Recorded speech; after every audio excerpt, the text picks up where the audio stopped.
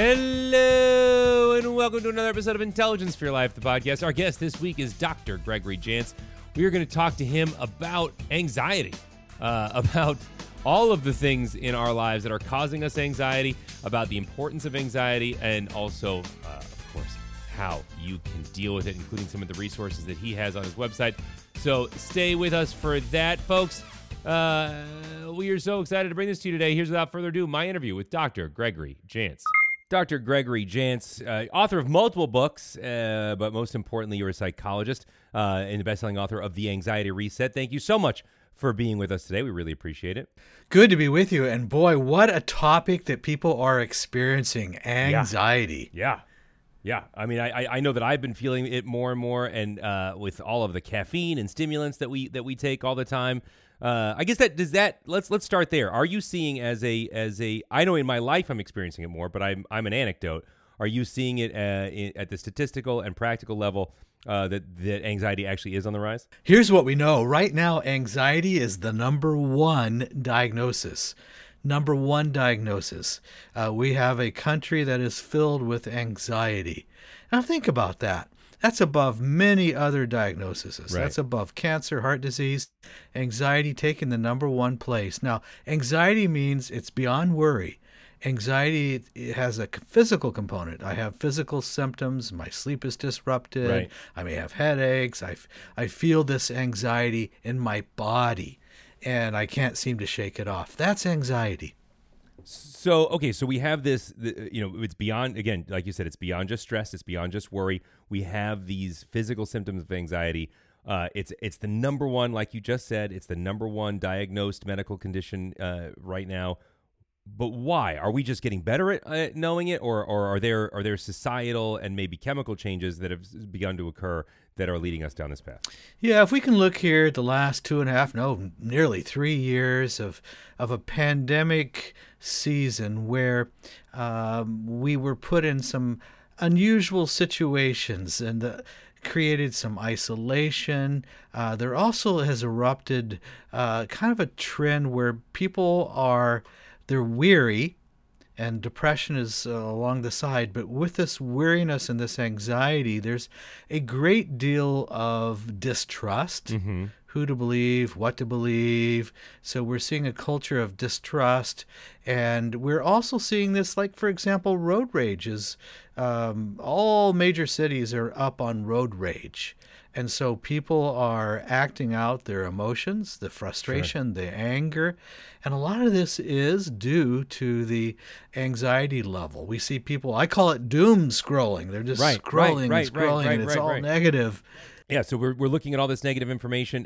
Do you feel like, you're bringing up road rage? Do you feel like because of the amount of data that the highway institutes collect, that this is a good barometer to better understand how anxiety is manifesting itself? Because you just have this secondary layer of data on that? Yes. Now, here's what's happening. Addiction rates are up. So anytime addiction, the level of anxiety goes up, the level of addiction goes up. Alcohol sales, we've never sold so much alcohol. There was a period of time of weeks where alcohol sales reached the all-time highs. So when we're anxious, we tend to get tired of that after a while, and we try to do a little self-medication. So alcohol tends to be the first choice. And so we're seeing that the rates of addiction, people coming to us at a place of hope, seeking help, and they've got this co-addiction going on. But it started with anxiety in their life. So I see that there's, I want to talk in a minute about the consequences of anxiety, especially undiagnosed, untreated anxiety.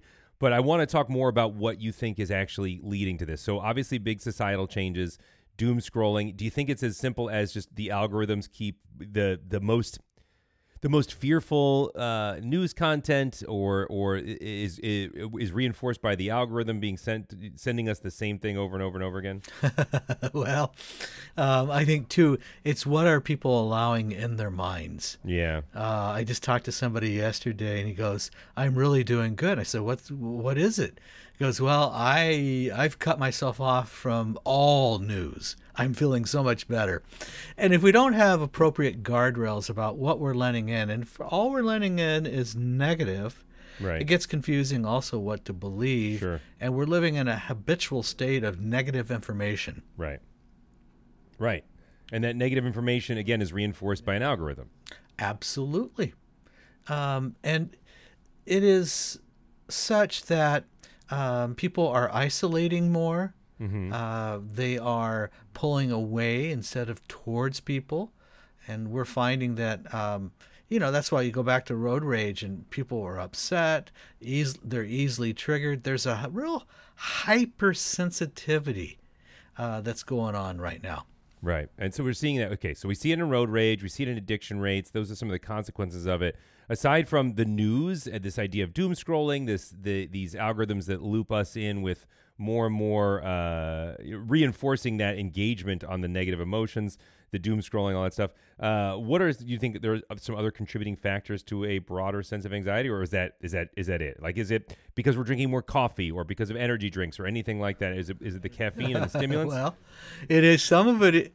We tend to add to our anxiety symptoms by some of our coping behaviors. So Right. I mentioned alcohol. I just talked to a guy. He goes, I think I'm averaging about 12 cups of coffee a day. Wow. Well, 12 cups of coffee a day, I go, okay, that's going to create a little anxiety. You think? And so we also know that we're in the middle of a season where we're seeing more sleep disorders. Sure.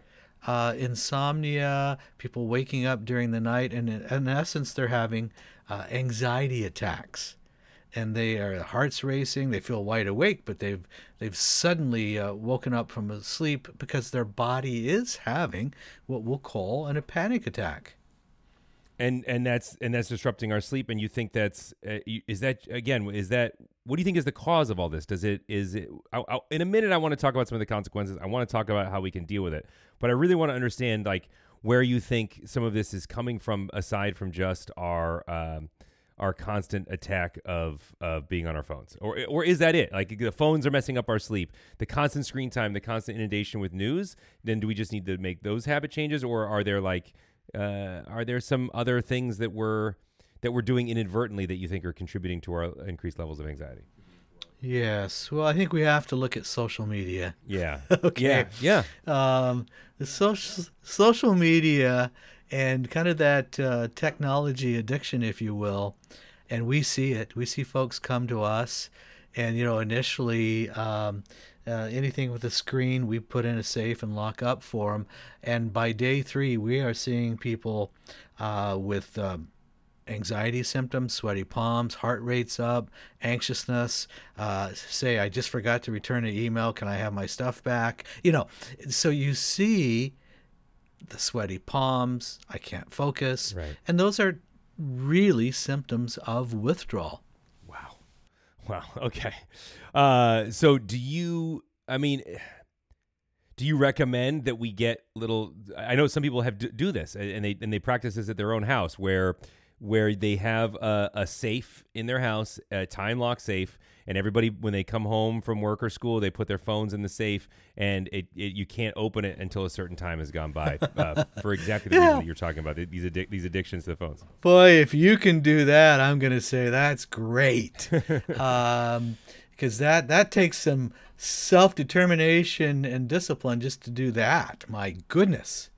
So yes, I do believe that having time and having a buffer zone, for example, really developing the discipline that says, up to about an hour before bed, I'm putting all my devices away.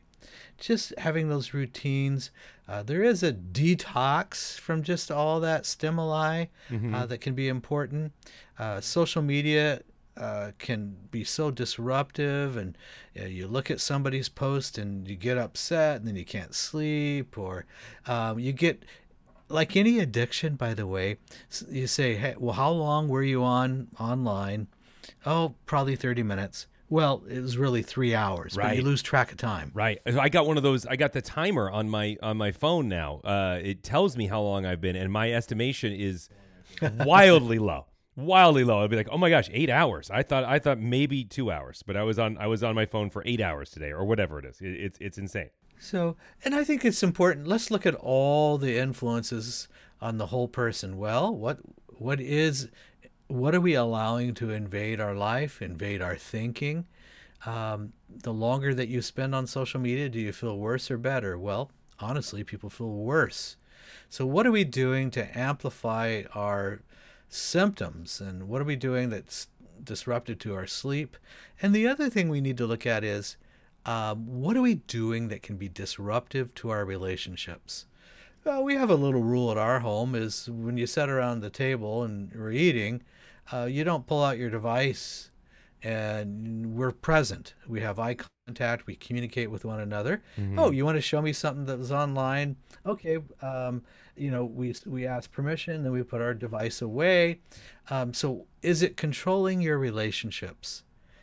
And that's something that's sometimes painful to look at. Now, I would. Is there an upside to the phone and the constant communication? So I hear that it's an anxiety causer, right? I hear that, and I understand why social media is a negative. But for a lot of people, technological interaction was their only interaction during a big part of the lockdown. Do you see that there's a flip side to that, where there is maybe a sweet spot where the connection that you can get via social media and via your phone or via the screens is good before it starts to turn to that addiction and anxiety-inducing place that you've been talking about? There is a sweet spot. It's called balance. Can I self-regulate is the next question. It's like a person that's addicted to perhaps gaming, and I did use the word addicted because I see it. The person cannot self-regulate. You go, okay, no, I'll get off the game at 1 a.m, I promise. And it's 4 a.m. You couldn't do it. You couldn't self-regulate. That's a sign there's a problem. Right. So okay, that makes sense. Yeah. So it's those standard addiction signs let you know that perhaps your behavior around these devices, around these things, that is going a little bit too. It's going a little bit too far on that. That's right. Let's go back. I want to talk about some signs for how to know that you are whether it's from devices or what have you, that you are experiencing not just run-of-the-mill worry, not just run-of-the-mill stress, but the kind of anxiety that we're talking about that can lead to some addiction stuff before. So what are some key indicators beyond road rage that let us know that we've gone too far? Yeah, I think one of the things, am I waking up with a lack of daily, and I'm going to use the word joy, and I don't mean that to be fake, exuberant, but many times people are waking up with a heaviness. Feels like a depression you can't shake off. And so just monitoring, what is the predominant emotion I'm experiencing? Am I experiencing predominantly anger and frustration? Is that the main thing I feel? Do I feel fear and anxiousness and worry all day? Do I feel guilt, shame that something's wrong with me? Or do I feel like, no, I'm doing good. I'm at peace with myself. I'm being of help to others. What's the predominant emotion you find that drives you along during a day? That's always a good checkpoint. Great. Okay, so that'll give us a sense of it. And then, I want to go back to, actually, you know what? Let's take a quick break. I'm going to take a quick break. When we come back, we're going to talk some more about actually what we can do to begin to unpack the anxiety. I want to call it an epidemic, but just how we can begin the anxiety reset when we come back with Dr. Gregory Jantz. Dr. Jantz, before the break, we were talking again about how anxiety is at an all-time high, about the causes of our phones and our constant connection, these sort of signs of addiction to our devices and to news and to connectivity. Great. Okay, so I think we've all experienced some version of what you're talking about. How do we begin to remove this from our lives? Remove the anxiety element from our lives? Removing anxiety requires probably taking some baby steps. I talk about simplifying one's life, and this means, first of all, I've got to get some self-care in order. I can't do the 12 cups of coffee. I need to eat some protein and breakfast in the morning. I've got to have these patterns. of self-care. Can I regulate my sleep? Can I get my sleep cycle? I used to work in sleep research, and I know sleep and emotional well-being are so closely tied together. Am I doing simple things like when I'm anxious, I tend not to drink water. Am I drinking my water? Or am I drinking a whole lot of other things? Water improves mood. Water improves concentration. People forget the importance of water when they're anxious. Right. Am I able to go through my day without anxiety paralyzing my decision making? If I'm at a place that I wake up in the morning and I can't even make a decision about what to wear, and I mean, it's extra hard. I can't make the simplest decisions.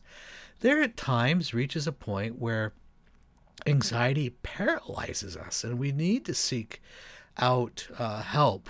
We need to seek out and find out really what's going on, because anxiety will lead us down to a path that could potentially be self-destructive. So, is anxiety been with you for longer than 6 months? Now, we've all gone through, and we all are going through some uncertainty and anxious times. It's out there. Let's not ignore reality, but let's also look at what am I doing that could be fueling this indirectly? What's the quality of my relationships? Do I have 2 or 3 people, it's usually just no more than 3 usually, that really know me, that speak life into me, that are truth tellers?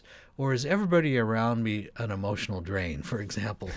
What am I surrounding myself with? Well, I have so kids. those are a few I have things kids, to look so everybody at. around me is an emotional drain. Yeah. Okay, so you begin to evaluate what your relationships, the quality of your relationships, and are they actually helping you? Do you start to cut out some of those emotional draining things? How do you begin to form? Because I feel like it's a vicious cycle. This is what I want to kind of get to. Is I feel like we get anxious because we're disconnected and because we're doom scrolling. So we then doom scroll more and disconnect more and dissociate more. And we are anxious because our relationships are adding anxiety and not fueling us positively. And so we just lean into those negative relationships more, or we dissociate more. Like it's a spiral. It's like a positive feedback loop. Like the more stuff happens, the more we engage in that. So I want some comprehensive things that we can do. And I hear you say professional help and a good friend to begin to break that spiral. Yeah, we do need to break that spiral. And one of the things, I want you to get outside of your normal environment. I know it sounds simple, but the power of going for a walk, a power of getting outside, you've got to get movement in. When there's anxiety and anxiousness, physical movement's really important. I don't mean to say physical movement and water cures everything. No, but it's a practice of some significant self-care. Also, find out how significant your anxiety really is. I'll share how to take my free anxiety. It's pretty extensive, but an anxiety test to see really where do I score on this? How big a problem is it? And then an opportunity to really get some information about some steps I can take. We also need to watch, what am I putting in my mind every day? And we've got to evaluate that. We sometimes get really compelled and compulsed to always pull the negative in. And it's like we get used to that, and we almost seek it out.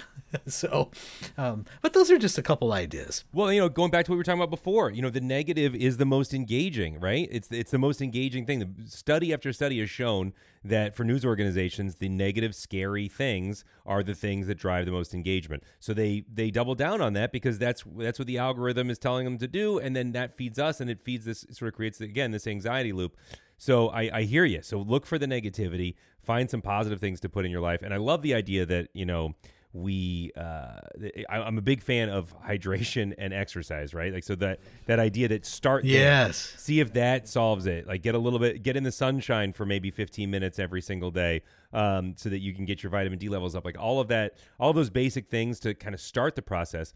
Do the more the newer things like mindfulness which I know mindfulness meditation is not new, but the mindfulness meditation apps, and background noise apps, things like that are kind of newer. Do those actually work, or is that just more noise? Well, I love what you're saying, and you're so right on.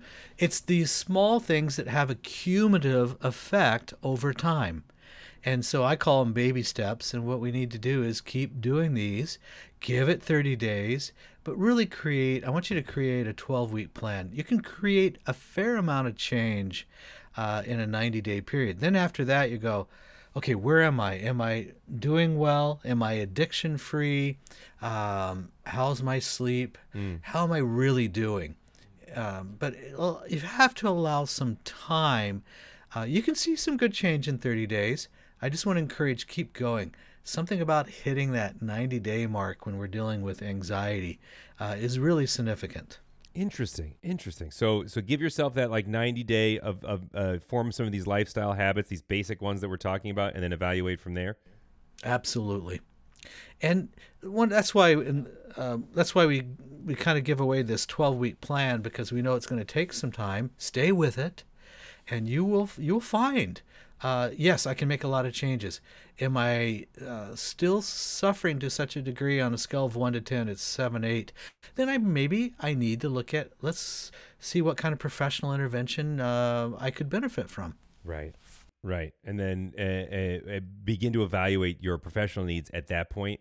Could you do those things concurrently? Could you begin to seek out professional help while you do those things? Because for some people, that timeline may be too long before they see professional help. Oh, yes. And one of the things we may need to do is find a resource, a professional, or there's times where you need something a little more intense. There's times that anxiety is so paralyzing and you just lose that will to live, and the addictions increase, where we really do need to have some intervention and receive, kind of the type of whole person care that we do, where it's a little more intensive, because it's really paralyzed your life and just your daily functioning.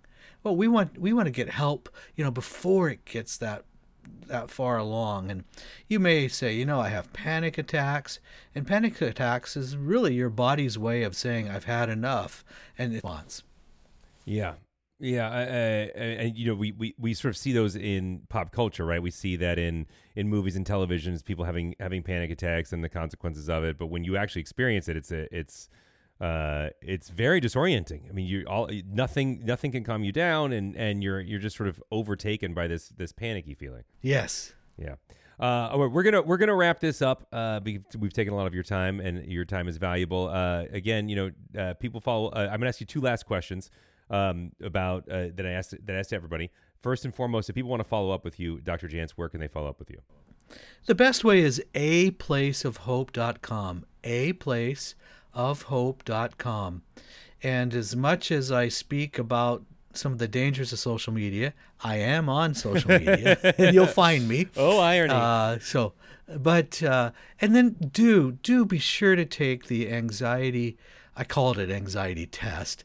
It takes a little bit of time. It's pretty extensive. Okay. It's totally private. We don't see that you're taking it. You do it confidentially, and there's an opportunity to get some free information we download to you to really be of assistance. It's a good place to start. So that's all on aplaceofhope.com. Link to aplaceofhope.com in the show notes. You guys can just click that and head over to Dr. Jantz's website. One last thing, and I ask it to everybody, what is one thing we can all start doing today that will make our lives a whole lot better?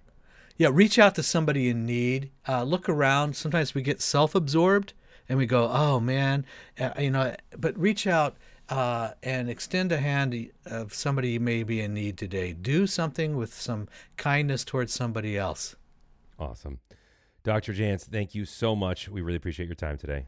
Good to be with you. That's it for our show today. Thank you guys so much for listening. If you like the show, please rate, comment, and subscribe on Apple Podcasts, Spotify, Stitcher, wherever you get your podcasts. It helps us out a lot. Also, if you want to follow up with us, check out facebook.com/JohnTesh. We go live there all the time, including a tri-weekly. It's 3 times a week workout show that we do, plus all kinds of other fun stuff we got going on. Again, that's facebook.com/JohnTesh. You can follow John on Instagram at JohnTesh_IFYL. I'm Gib Gerard. You can find me at facebook.com/GibGerard or at Gib Gerard on Instagram and Twitter. Folks, I try to respond to every DM, every mention of the show, because ultimately I do the shows for you guys. So thank you so much for listening.